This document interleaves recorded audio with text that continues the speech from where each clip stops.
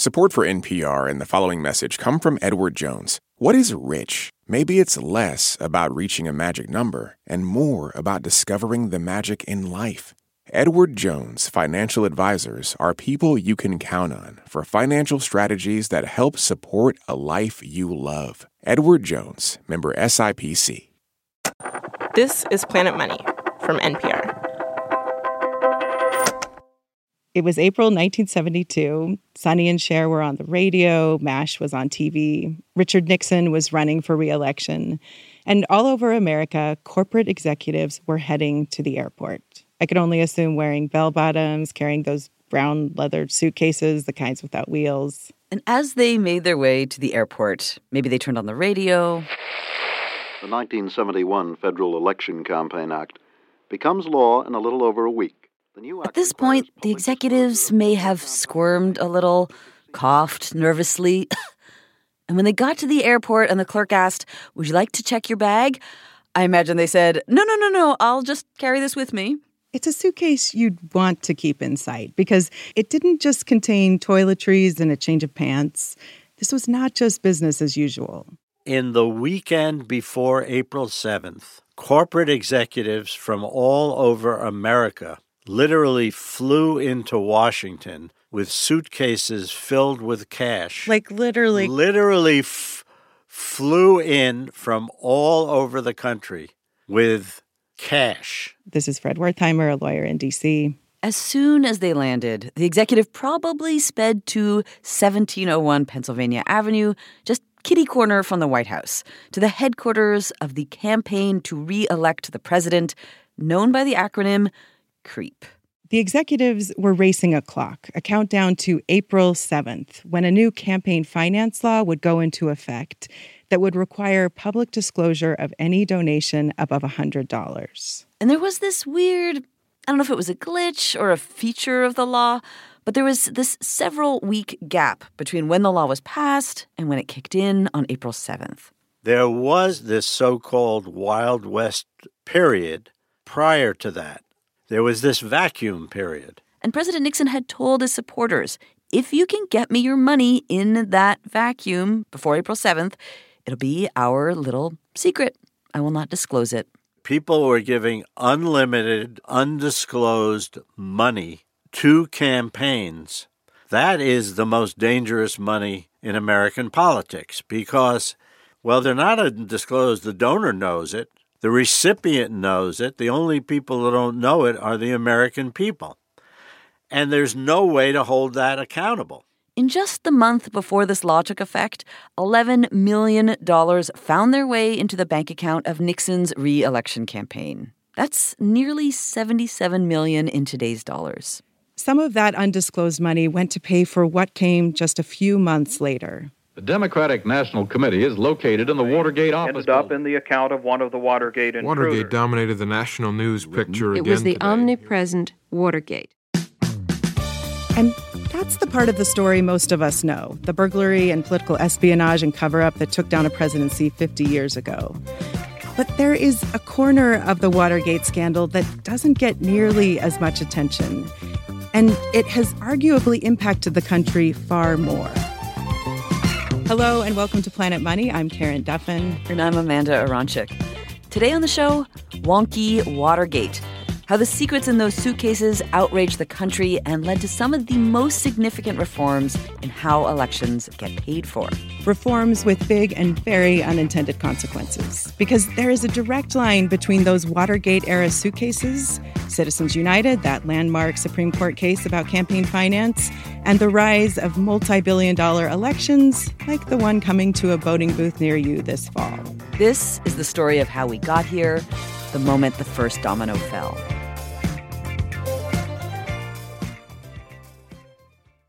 This message comes from NPR sponsor Babson College. The world needs entrepreneurial leaders, and you can become one at Babson College. Gain the skills to lead, motivate, and inspire through a specialized master's or MBA program with full-time, part-time, and online options. Turn ideas into action with a graduate program that caters to your professional needs and fits your lifestyle. Ranked number 1 in entrepreneurship by U.S. News & World Report. Apply now at babson.edu/grad programs.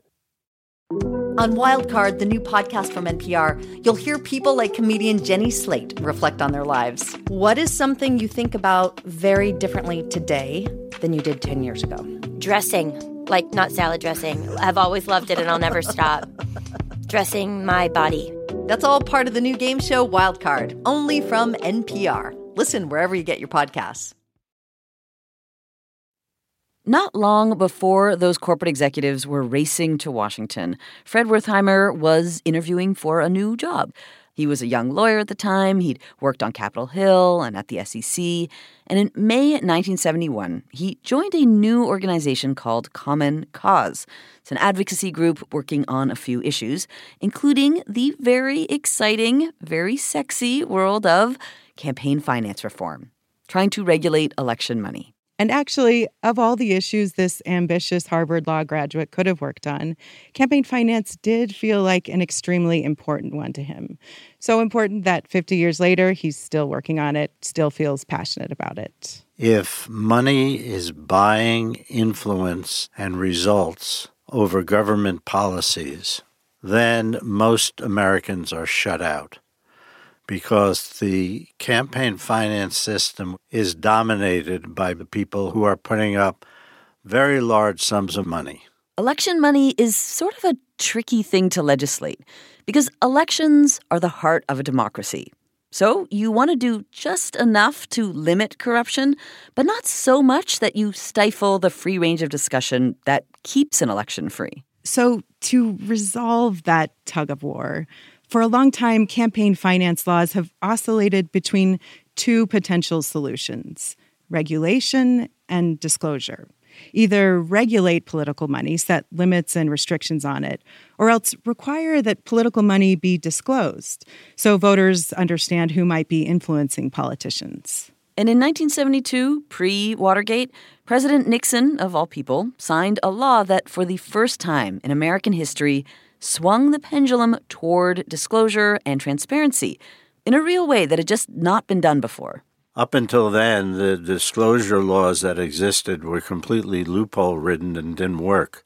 It was this law that sparked the great suitcase scramble from earlier, the law that required campaigns to disclose any donation above $100. And history had shown that disclosure can be a game changer.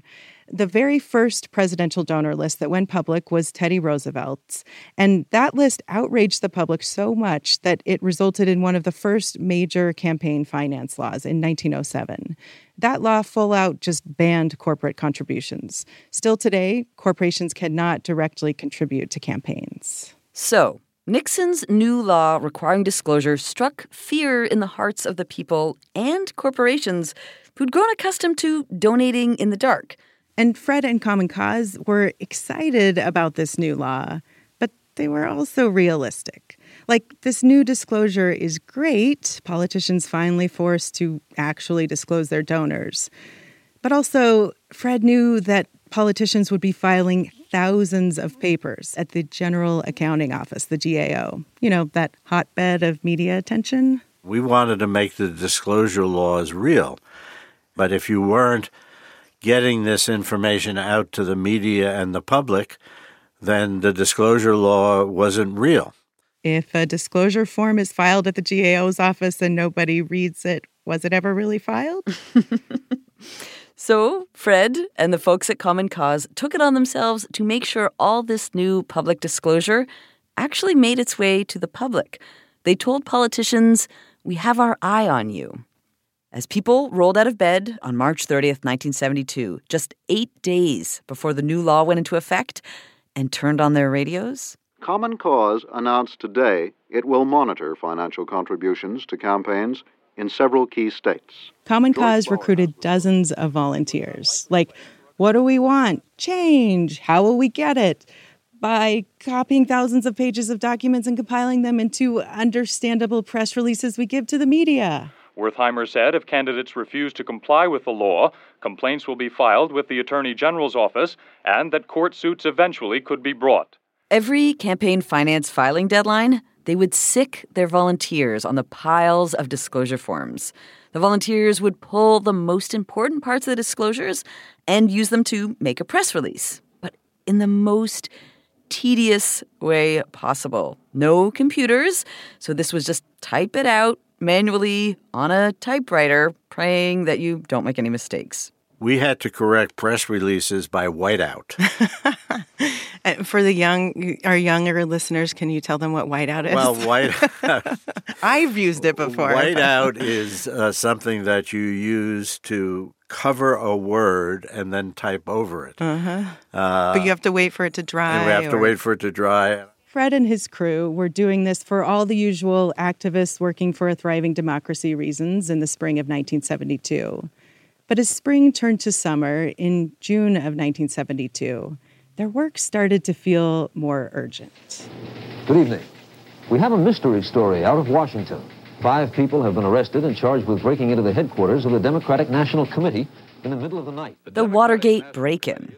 And maybe it coulda, woulda ended at just a strange but fairly simple burglary.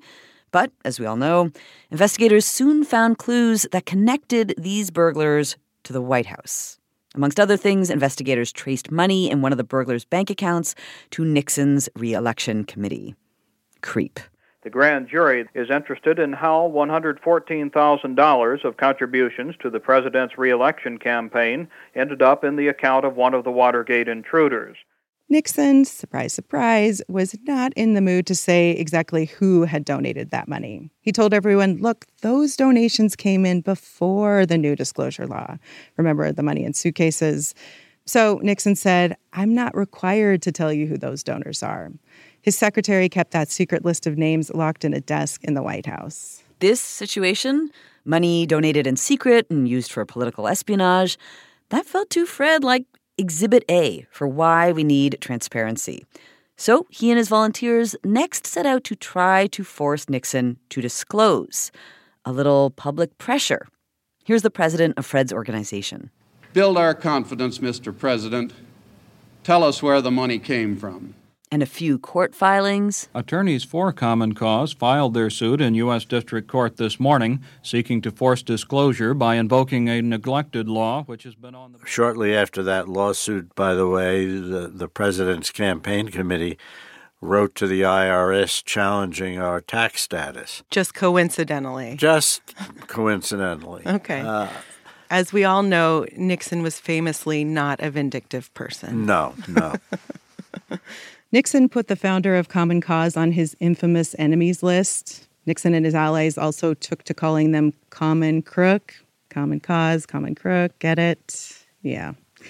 Nevertheless, Fred persisted. After a year of legal battles with Nixon, Fred and his volunteers won. A judge told the Nixon campaign, you have to turn over your full donor list, including everyone who donated in that pre-disclosure gap and may have helped fund the Watergate break-in. It was 1973 now, and the country had been glued to the Watergate hearings for months. More than 85% of Americans watched at least part of them live. So word that a secret list of donors kept locked in the White House, word that this list was coming out, this may have been the most hotly anticipated campaign finance disclosure of all time. Fred and his team wanted to make sure that it would count. We didn't just want to release names because that wouldn't tell anyone anything.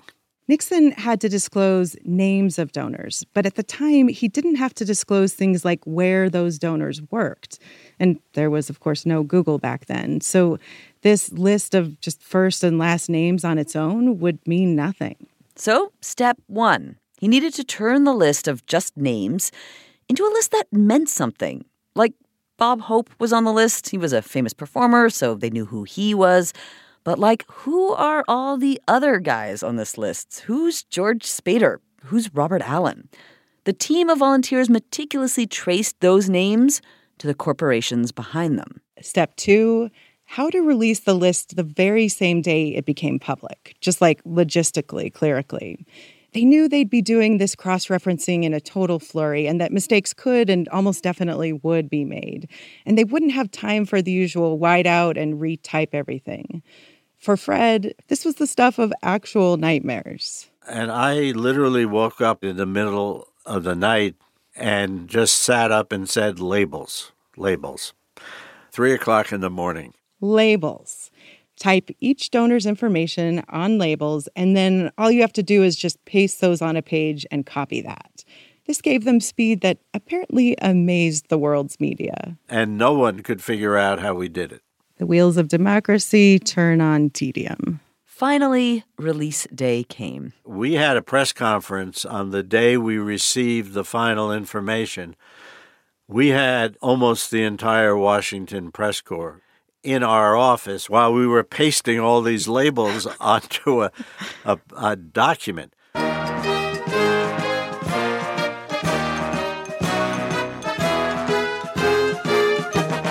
A list of one secret Nixon campaign contributions was made public today. Issuance of the report is the result of a year of litigation by Common Cause. What started out as a burglary, as the investigations broadened, it became the biggest campaign finance scandal of the century. The secret donor list, it was part of why Nixon was ultimately pressured to resign.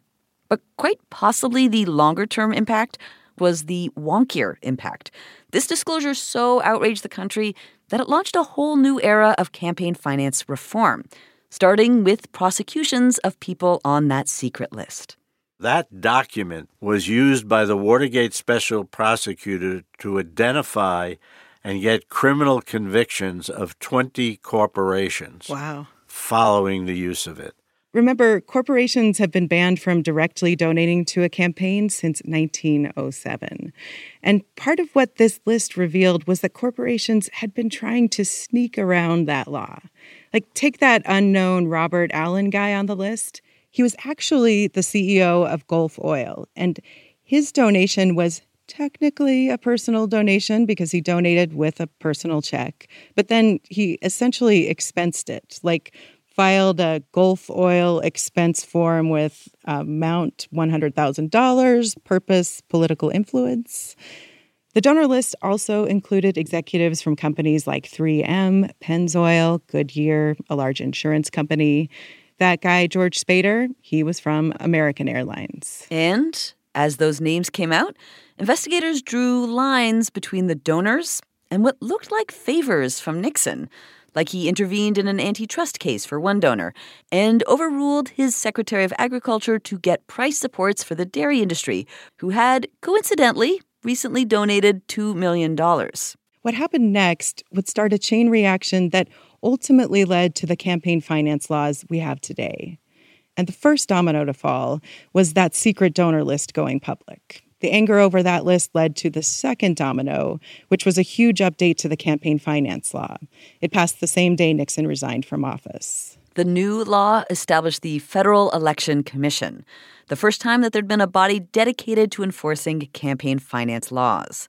It also set up public funding for elections. It banned cash contributions altogether, and it established limits on donations and on spending. Fred and his team were elated. This was by far the most limits and oversight ever put on campaign finance. So now it would be more than just him and his copy machine trying to keep politicians and their donors accountable. A future in which election money had actual oversight and transparency, that felt possible now. But that revolutionary new law came with very unintended consequences. A whole chain of falling dominoes that would ultimately lead to new laws and lawsuits and topple restriction after restriction on money in politics. That's after the break. Support for NPR comes from ADP. Don't know if you've heard, but the latest workplace trend is currently sneaking up on your business. What is it? Could be anything. The great cubicle comeback, maybe a global bagel shortage. Dealing with anything is what ADP does best, something they've been doing for over 70 years. From HR to payroll, ADP designs forward-thinking solutions so businesses are ready for the next anything. ADP, always designing for people. Taylor Swift has dropped a new album. She is the biggest pop star in the world, and everything she does makes news. I gasped. I was like, oh my God, I've been there, and you can identify with it. For a breakdown of Taylor Swift and her new album, The Tortured Poets Department, listen to the Pop Culture Happy Hour podcast from NPR.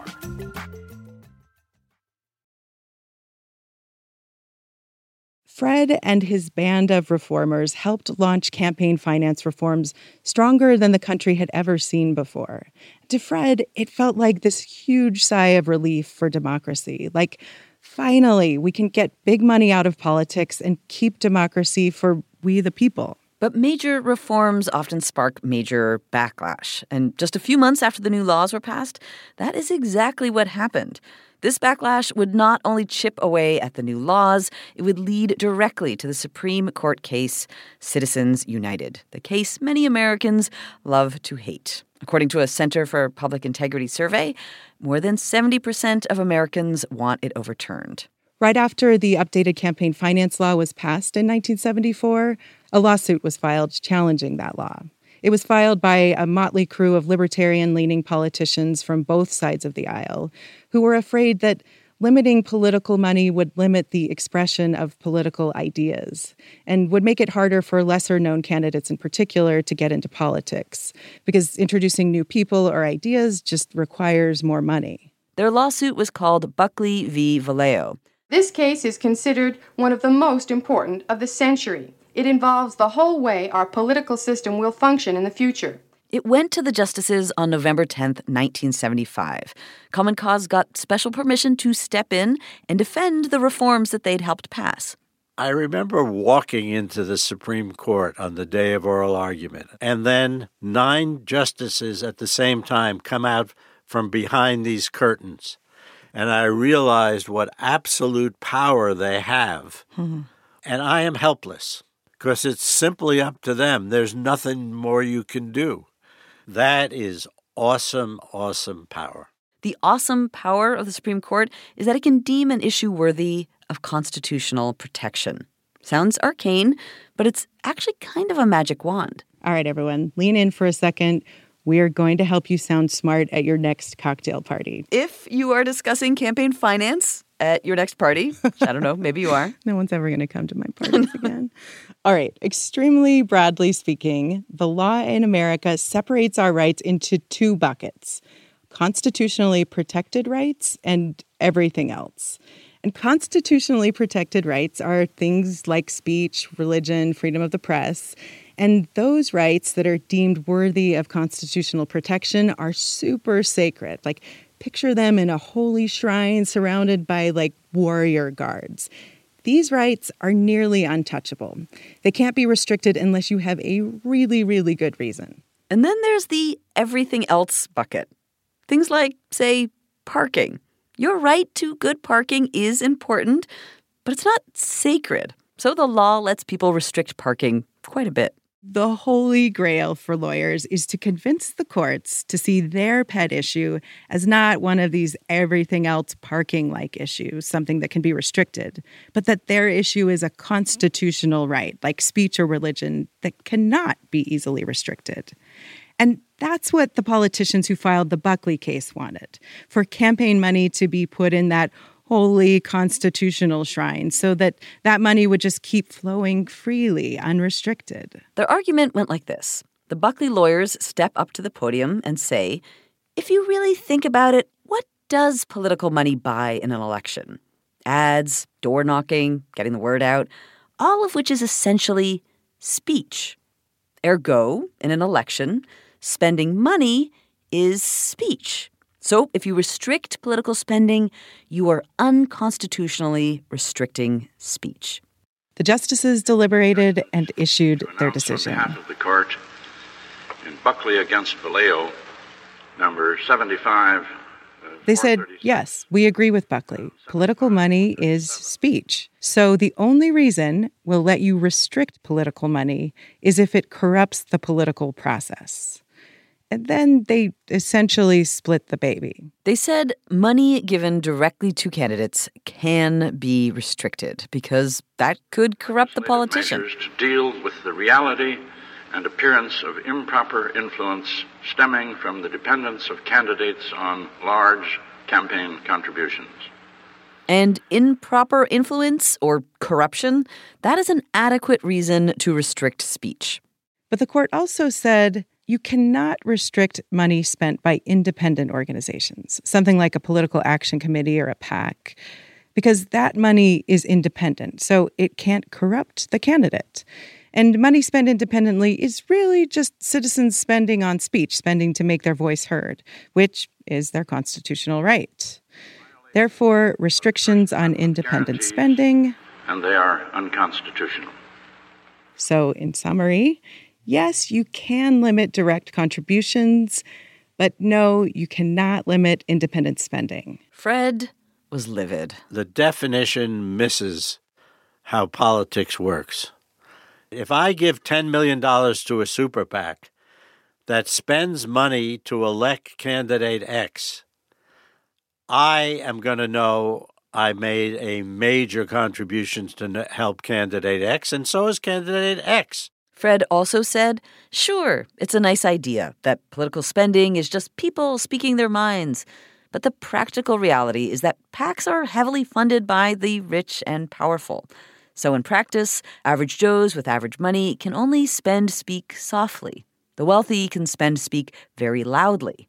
So, Fred argued, Buckley made it not so much we the people as we the wealthy. After this decision in 1976, a whole parade of laws and cases followed until eventually 2010 and Citizens United. The Citizens United oral arguments were peppered with dozens of mentions of Buckley. I do think Buckley... Buckley is the court in Buckley, and Buckley... And Buckley... was Buckley. Citizens United extended the Buckley idea that political spending is protected speech from just people to corporations. In essence, Citizens United said, what are corporations but a group of people, am I right? So, if, per Buckley, people's money can flow freely in elections, why not the people who make up a corporation? The Supreme Court agreed.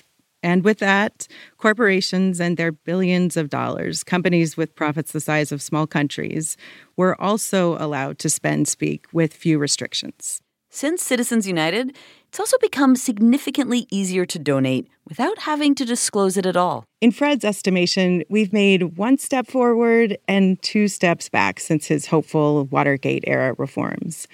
We've wound up with more regulations and disclosure of direct contributions, but an almost total erosion of donation limits and disclosure requirements on independent spending groups like PACs and nonprofits. And with that, election spending has exploded, reaching nearly $15 billion in the 2020 election cycle and set to break new records in the midterms this fall. Do you have more questions about campaign finance?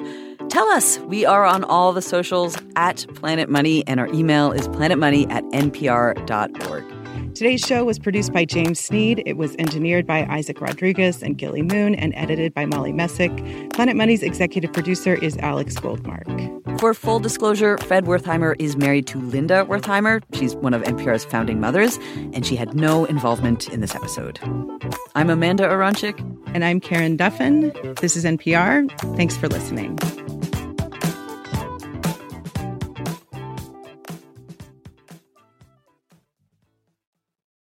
Support for this NPR podcast and the following message come from Easy Cater, committed to helping companies solve food. From employee meal plans to on-site staffing to concierge ordering support. With corporate accounts, nationwide restaurant coverage, and payment by invoice. EasyCater.com.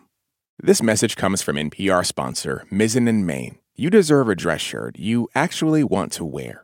Try a comfortable, breathable, and machine-washable dress shirt from Mizzen & Main and use promo code MONEY to get 25% off orders of $130 or more at mizzenandmain.com. These days, news comes at you fast. But the truth?